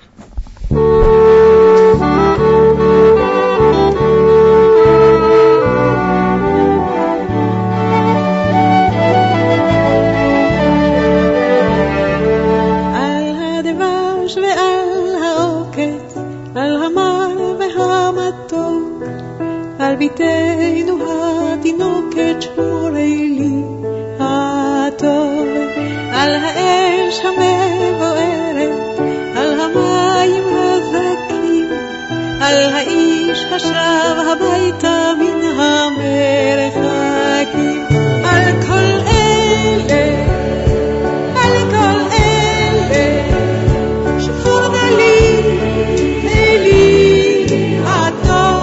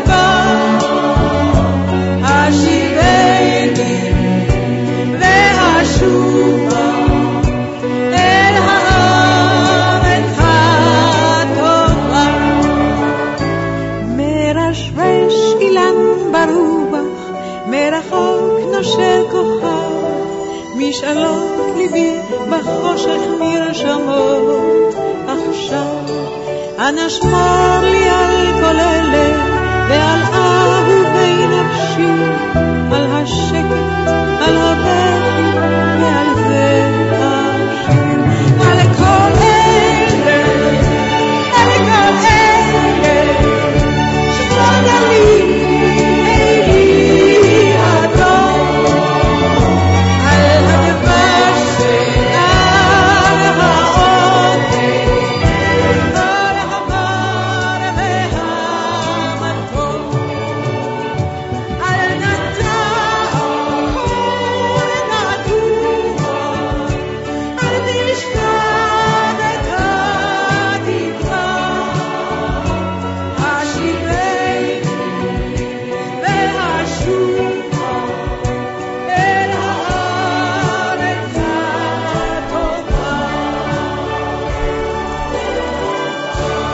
Well, for those of you wondering what's happening here on this Thursday afternoon, or whenever you're watching or listening to this amazing radio broadcast that we call the Live Lunch, it's a Carmel wine tasting. We showed up about 2 hours ago here in Zichron Yaakov and took a little tour of this amazing facility, the Carmel Winery, and took the opportunity to sit down with some of our recent friends that we made here at Carmel, including Valerie, Adam, and Dorit, and we are sitting and tasting some delicious wines. We also have a mission that is very apropos for this time of year, and that is to remind everybody that as the brand new year approaches, you want to fill your homes and your delicious meals, your holiday meals, with as many phenomenal Israeli wines, and specifically wines from Carmel, as possible. That's the limited reserve? That's the Appellation Cabernet, which I recommended for the Rosh Hashanah. This is the Appellation Cabernet. If you're watching the video, that's what you're seeing right now. That's the label, and you can check it out in your stores. And by the way, and I'm sure Dorit knows this, there are some very, very helpful retailers in the New York, New Jersey area. I mean, people who you go in, you got a question, or you could just recall, something about a wine. They will know what direction. They're very educated at this point. Very educated. They know all the wineries. They know all the brands, all the wines. They make tasting. They are very professional, and they get all the inventory of all our wines, definitely. And they do a good job reminding people, they get to know the customer and what they enjoy, and they'll say, hey, you'd really like this one. And they mean it. They mean it because they learn the taste of their customers. So check it out at one of our favorite retailers. All right, what are we doing next, Adam? You tell me. We're going to change from the Bordeaux varieties like Cabernet Sauvignon to Mediterranean varieties. Because Israel is part of the Mediterranean, and proof of it is that map over there of Israel. You can see the Mediterranean runs the length of the country. Right. So as far as wine's concerned, we prefer to talk about Mediterranean than Middle East. Middle East is politics, suicide bombers, camels. We prefer to talk about Mediterranean because when you talk about the Eastern Mediterranean, it's not such a surprise that we have good olive oil, we have good wine, we have good fish and vegetables. So we produced a wine which is made up of the Mediterranean varieties because there is a move in Israel that says Mediterranean varieties grow better in our hot climate. And this is a wine that's made up of old vine Carignan, old vine Petit Syrah, old vine Shiraz. It's called Carmel Mediterranean. It's a new style of wine in Israel. It's probably the most interesting single wine in Israel at the moment because it's leading a new trend in the country for Mediterranean blends. And this is something that's becoming stronger and stronger within Israel. And the Carmel Mediterranean is the wine that's the sister prestige blend to the Carmel Limited Edition. The Limited Edition is Bordeaux varieties, Cabernet Sauvignon, etc. The Mediterranean variety is a blend of less famous varieties which grow probably better in our climate, and it's a trendsetter. So who said that the oldest winery can't be the youngest winery in setting trends and attitudes? And this is a wine that's really taken the Israeli wine industry by storm. And this was the wine we first produced in 2007. And suddenly every winery is producing Mediterranean-style blends and talking about the Mediterranean varieties. And this is because of Carmel Winery. How many varieties are in this blend? There are 6 different varieties in this blend. And it's really apes the southern Rhone blends, of which the most famous is Châteauneuf-du-Pape, where there's a climate similar to Israel, and probably this is the style of wine that Israel will become known for in the future. What is it that I'm smelling? There's something sharp in there, right? Isn't there a sharp something? What is that? Yes, Miriam. Pick it up and smell it. I'm talking to Valerie. Oh, yeah? I'm talking By to the Valerie way, about my it's comments. 6 variety of Carignan, Shiraz, Petit Verdot, Petit Syrah, and a little bit of Malbec and Viognier. Is your radio host, Nachum Siegel, right or wrong that there's a sharp smell in the back of this wine? Am I right or wrong? There's something,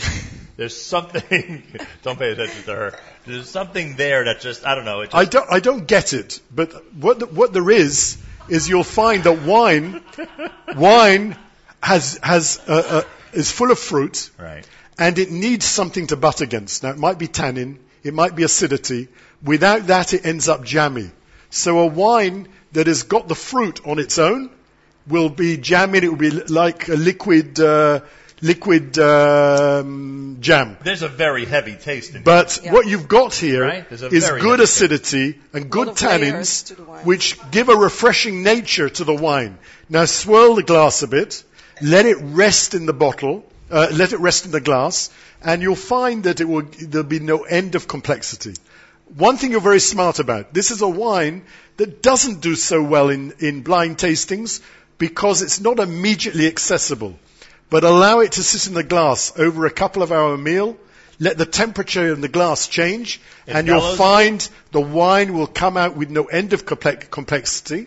And even though it's not a wine for instant tasting, it's a wine that teaches us not to judge a wine in the first schluck, which is the first taste, Israeli slang for taste, but to let it change in the glass with the meal, even decant it if necessary, because the wine you taste now will be different from the wine you taste in half an hour, and be different from the wine you'll taste in an hour.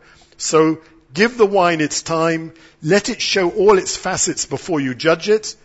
No one, apart from in a tasting, takes a schluck and judges a wine instantly. Give it its time, and this is probably the most complex wine we have, but you have to allow it, it's closed in the bottle, you have to allow it to open up. And if you do that, it becomes what over the time of the meal? More mellow, smoother? What happens? It certainly becomes more mellow, and it becomes with layers of complexity. The first Cabernet we tasted selected is all fruit, it's all up front. It's like a beautiful woman with lots of makeup, you see it immediately. But a wine like this, it takes time to open. You're talking about something that's going to change and show what it's got to offer slowly in stages. And really, this is the way the French drink wine with a meal. In Europe, they're not crazy about these tastings where you give a score to a wine because you give 90 points to the wine now. What do you give in half an hour? What do you give when you pour the next glass? When you finish the first glass? This is a wine that needs time. This is the wine that needs appreciation. And it's probably the most interesting wine in Israel today because it represents the new style of Mediterranean blend in Israel. And even this wine has got 3 years in a row, has got 90 points from Robert Parker. So it's a trendsetter. Very good. Too good. We're enjoying some of the Carmel Winery's offerings here at the Nachum Siegel Network. I want to ask Dorit a question. We spoke earlier, obviously, about the United States. What about other countries? What about, Europe and Russia and Australia and all these different places? Are they enjoying Carmel wine at this point? They definitely enjoy, and more countries are becoming our I'd be shocked that Carmel is where? I'd be shocked to know that Japan. In Japan? Japan. I just came back China a month also? ago. China. I'm going to be there in 2 weeks. We have 3 different area counties in China that enjoy our wines. We're definitely in Japan, Costco, Japan. You know Costco. Yeah, sure. Who doesn't? Sure, who doesn't? Europe, of course. I can imagine Europe is popular. Yeah. Not all over, but the main countries enjoying our wines. The U.S., some small Jewish communities in South America, and Mexico and Canada. It's amazing. It's basically everywhere at this point. Yeah, but the most amazing is definitely China and Japan. Non-kosher community that really enjoy Israeli wines. That's easy there. All right, they want it, and now it's available in their country. Right. I was shown a bottle of Pal Win earlier. I mentioned to you that it's a bottle I remember fondly because there were a few bottles of that in my house, Palestine wine, I should say, from before 1948. Do we have any idea? I know it went to England. Do we have any idea any other countries that it may have been exported to at that point, or it's likely just Europe and that would be it? Palwin's always been very dominant in England. It's like the Manischewitz of England. It's been in England since 1898. Wow. It was called Palestine wine because Carmel's first ever company in England was called the Palestine Wine and Trading Company. And interestingly enough, every bottle had a number on because the new immigrants couldn't speak the language, but they knew how to count. So people would go in and say, I want number 10. And even till today, they go in and ask for number 10 or whatever the number is So it's a very historic bottle. It's a bit of liquid history, really, because I don't think it's ever exported. If you found it in America, I don't know. Right, it was a coincidence. Yeah, or it may be a coincidence. But in England, it's part of the Judaism of every Jewish child in English from his Brit when he has his first days of Palwin through to his wedding and what have you. It's part of Judaism in England. But of course, kosher wine has developed since then. Now we can drink quality wines. You know, the wine you use for ritual doesn't have to be sweet, and it doesn't have not to be tasty. You can choose a quality wine. You can make kiddush on a dry wine or a semi-dry wine. And so what's happened in the kosher wine world is nothing short of revolution. And people now are making kiddush with quality wines. Yeah. And the old stigma of the traditional kosher wines, like Kedem, like Palwin, is more for people who like the tradition, more for the children. And long may it last. But thankfully now we have quality wines that you can drink. So you can be a wine maven, drink quality wines, and be kosher at the same time. It's a great feeling. Are there any collector's items in the world of Carmel wine? Are there any expensive bottles that are considered either rare or really reserved for collectors at this point? Sure. I mean the most expensive wines that we have are probably the Yatir Forest 2003, the first Israeli wine, the first kosher wine, and the first Eastern Mediterranean wine ever to get 93 points from Robert Parker. That was the Yatir Forest 93. What's a bottle of that worth today? I wouldn't know. $100 about. Depends on... A lot more. Oh, the 93? The 2003. Much more. The 2003. I was talking about the current vintage. The Carmel Shiraz... the Carmel Shiraz Kayumi vineyard, which won the prize with Decanter, which is the 2006.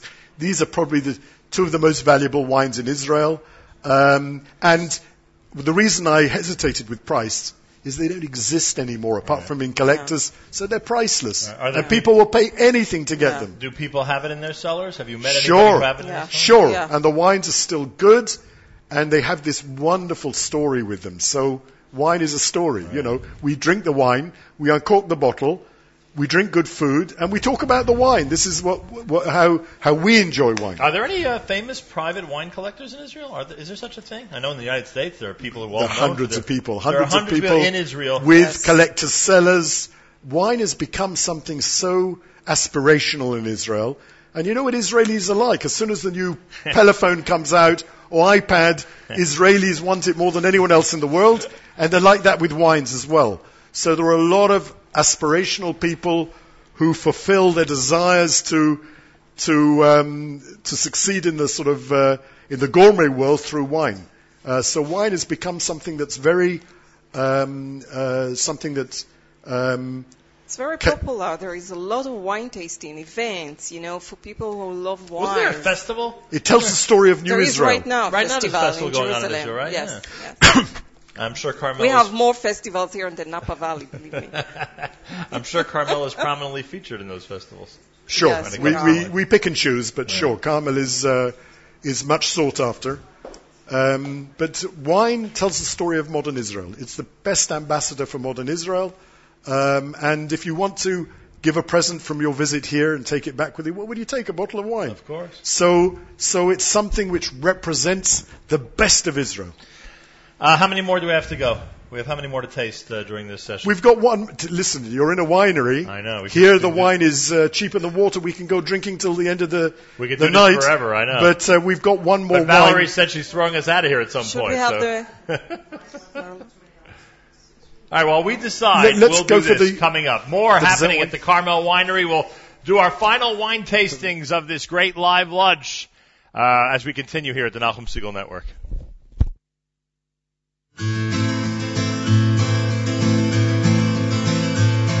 Diddy die, die, da dee die, ay, ay, da dee die, ay, ay, da da da dee da da.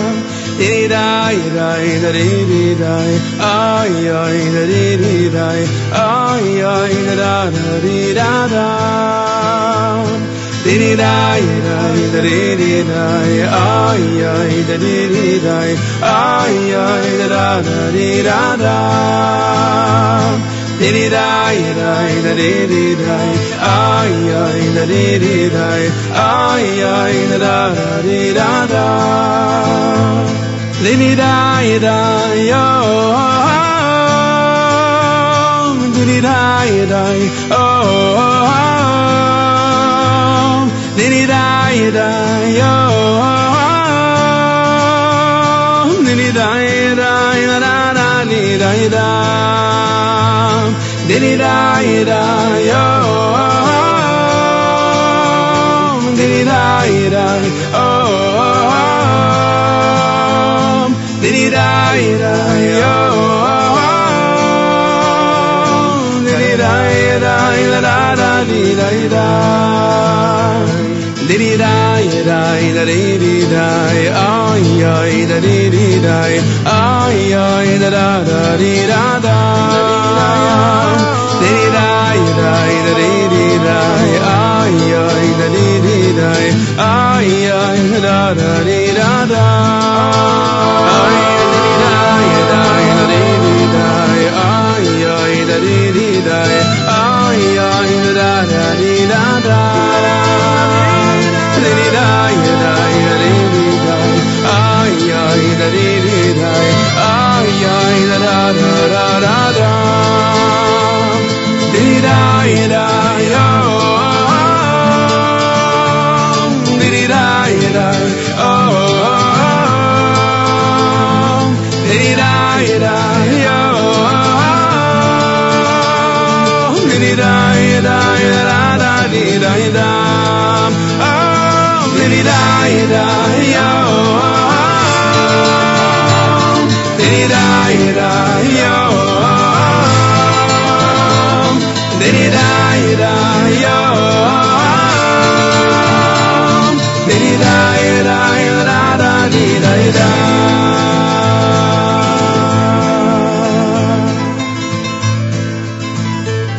Diddy die, die, da dee die, ay, ay, da dee die, ay, ay, da da dee da da.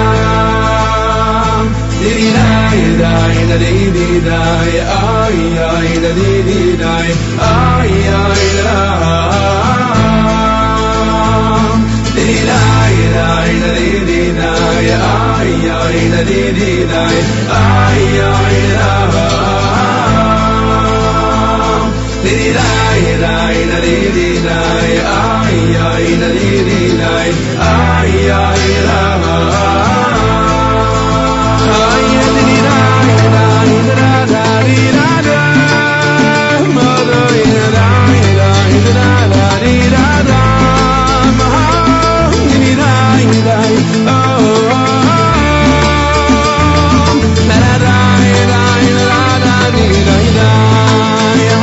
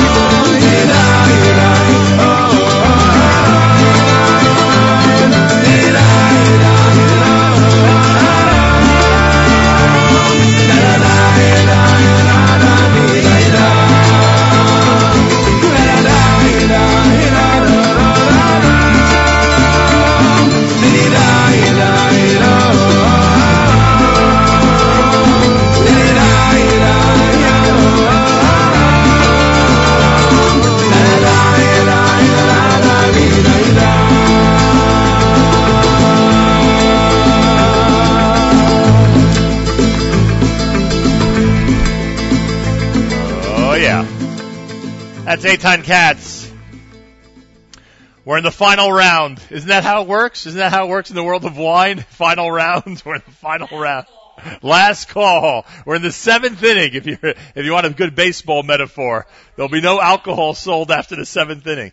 Do you get that reference, Adam? You got a baseball reference? I would figure your history is more cricket and soccer and all that stuff. Yeah, of course. I had a feeling. Anyway, no wine for sale after the 7th inning. So we're going to do our final round now. All right. So Adam, I turn to you as I try to maintain control over this broadcast. I turn to you and ask, what is it that we're drinking next? What are we tasting? Okay, we're going to go... This is mic on? We're going to go... There we go. We're going to go back... Yeah, you're on. We're going to go back to Cabernet Sauvignon. Yeah.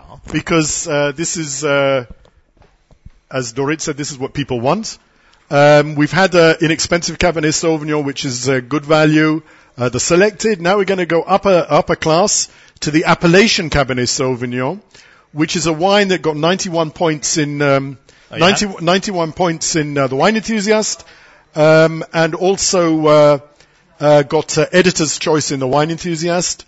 And this is a classy bottle of wine at a reasonable price, good value for money, slightly more complex than the wine we drank, with slightly less ability to age than the single vineyard wines we tasted.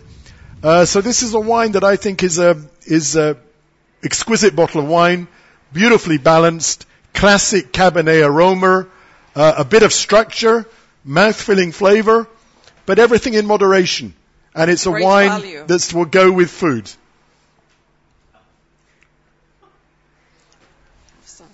L'chaim. L'chaim.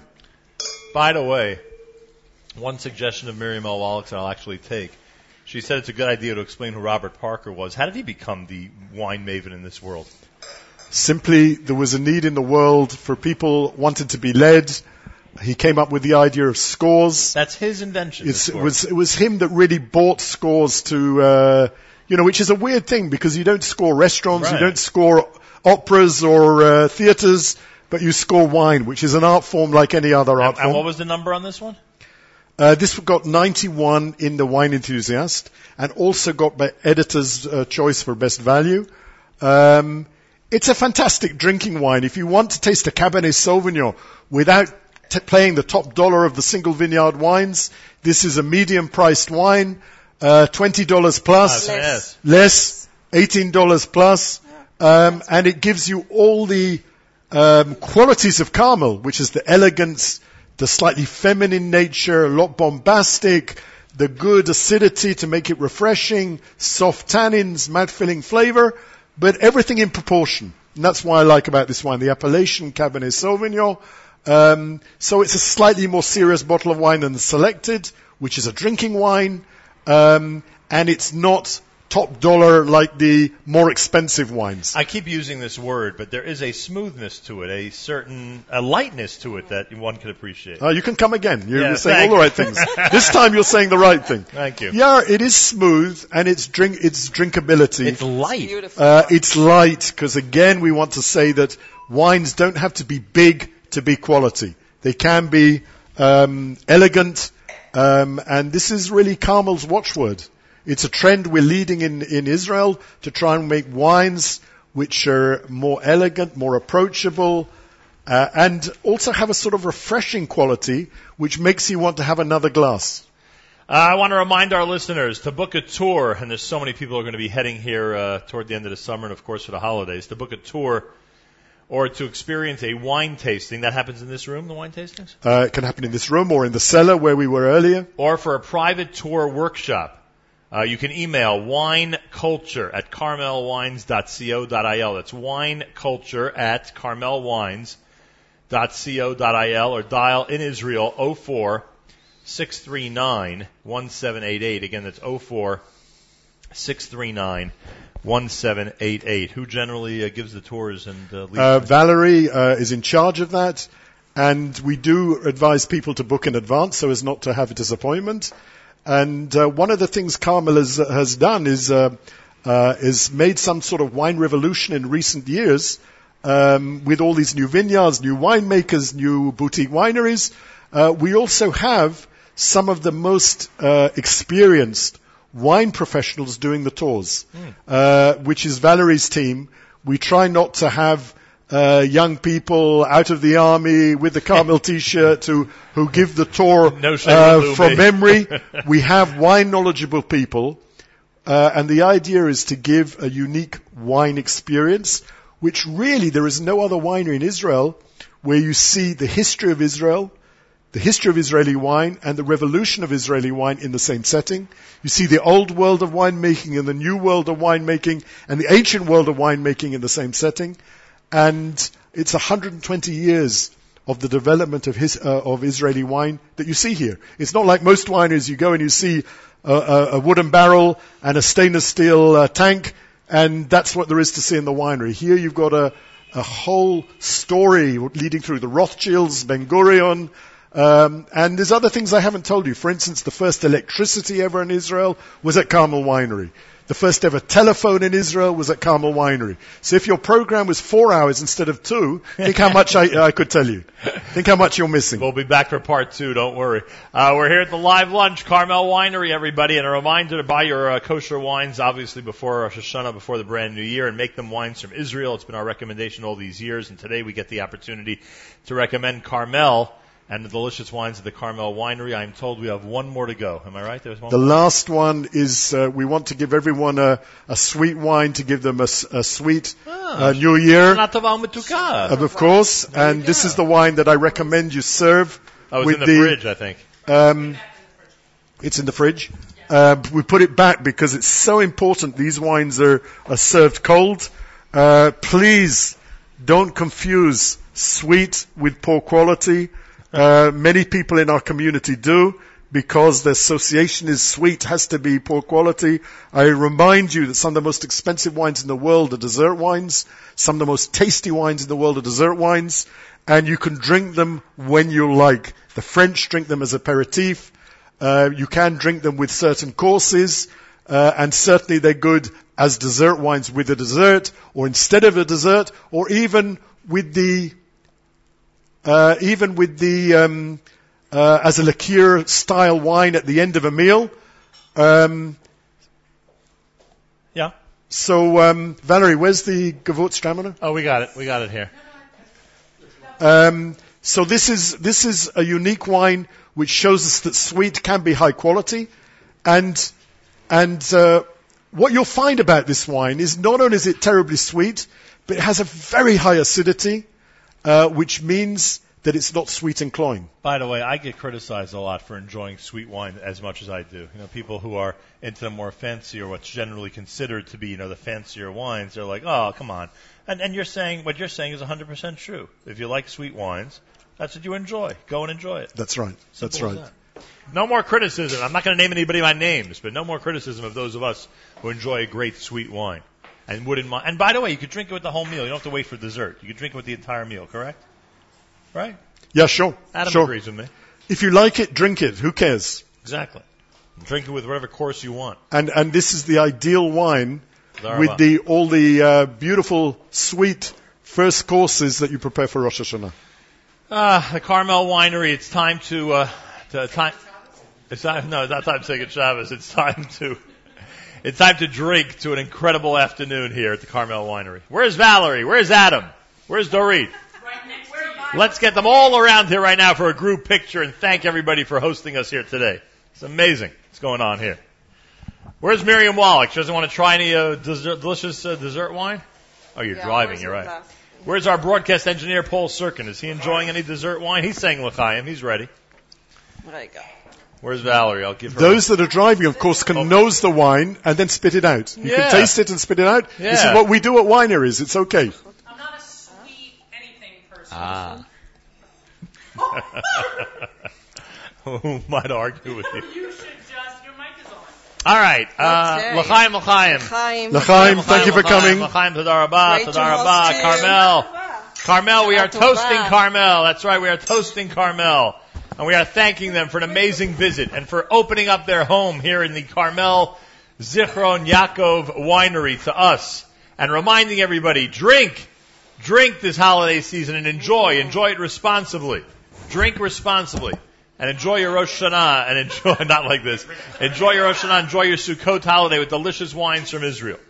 And great Carmel wine.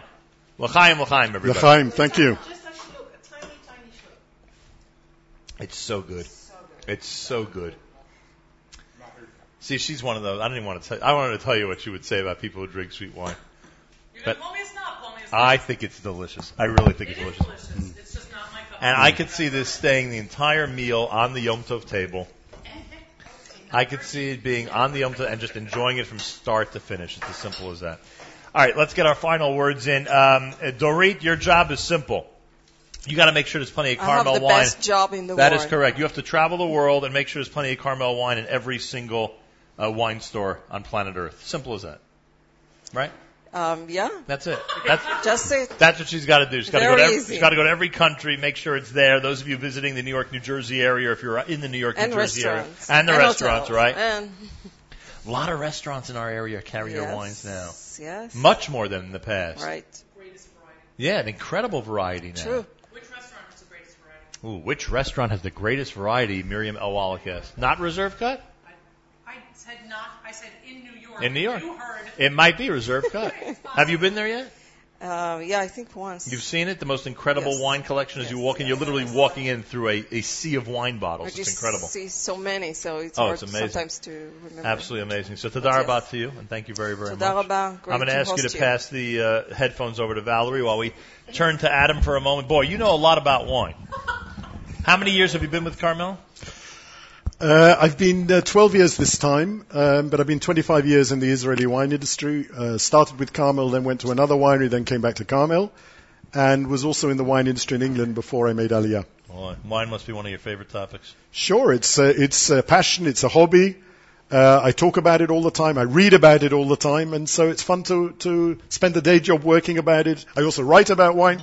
It's fun to spend the day job getting paid to do what I enjoy. It's funny because you are you have your pursuit as a profession what a lot of people have as a hobby, right? For a lot of people, wine is a big, big hobby these days. Sure. And you're able to do this on a professional basis. By the way, behind us, anything special or just thousands of Sure, bottles this is the collection. This is wine is something that tells a story going back many years. It's like a time capsule of a particular year, of a particular place. And here you see some of our old bottles, and each one tells a story. So history in a bottle is what I said. And that's really what it is. Well, it's a very good point and a very, very appropriate way to look at it. Valerie, I thank you. I thank you for hosting us, Valerie Hecht, here at the Carmel Winery. And yes, we mentioned this earlier. We're going to mention it again. If you want to book a tour, a wine tasting, a private tour, any type of workshop here at the Carmel Winery, you could email wineculture@carmelwines.co.il. Your groups could be large groups, right? They don't have to be limited to a family. Absolutely. They could be large groups. Yep. Can be large groups. Wineculture@carmelwines.co.il or dial 046 in Israel, of course, 04639-1788. 04639-1788. Put it in perspective for us because we started speaking a couple hours ago about the history of this amazing location. When you sit here all these years later, so many decades after Rothschild's dream began, what are your thoughts? Well, I wish he was here to see it. Nice. He would enjoy it, huh? He would certainly enjoy it. He would say that he wouldn't believe it. He wouldn't believe it. And we're very proud. You know, this is actually the season where a lot of French people are coming to Israel. Oh, August. This particular month, August, we have a lot of French people who like wine, and they make kiddush. A lot of the kids, they grew up drinking wine, and at last, in France, they can get really, really high quality kosher wine. 100%. And especially from Israel, it's something special. Yeah. A lot of them are making aliyah right now. And so it's wonderful to be an ambassador of something you believe in the product, and I wonder if some of them might become Carmel employees one of these days, if they're so knowledgeable about wine and coming from a place like France. Yeah, who knows? It's possible. Yeah. I take this opportunity to thank all of you. Thank you very much for your hospitality and for having us. It's been a real pleasure, a special edition of our live lunch for a Thursday as we have visited the Carmel Winery and gotten an amazing taste of what great Israeli wine is all about. As we conclude and head to our final selection of this program, I want to remind everybody that the holiday season is upon us. That's right. We're just a couple of weeks away. Oh, there we go. The holiday season is upon us. We're just a couple of weeks away. We always recommend you buy wines from Israel, and this time around we are proud to say that the Carmel Winery is a great place to start. Look for the name Carmel and enjoy it this coming Rosh Hashanah and Sukkot. Check it out with your local retailer, either at a kosher wine store, any wine store that now has a quality kosher and or Israeli section. You are listening to our special live lunch presentation from Israel, the Carmel Winery, and this is the Nachum Segal Network.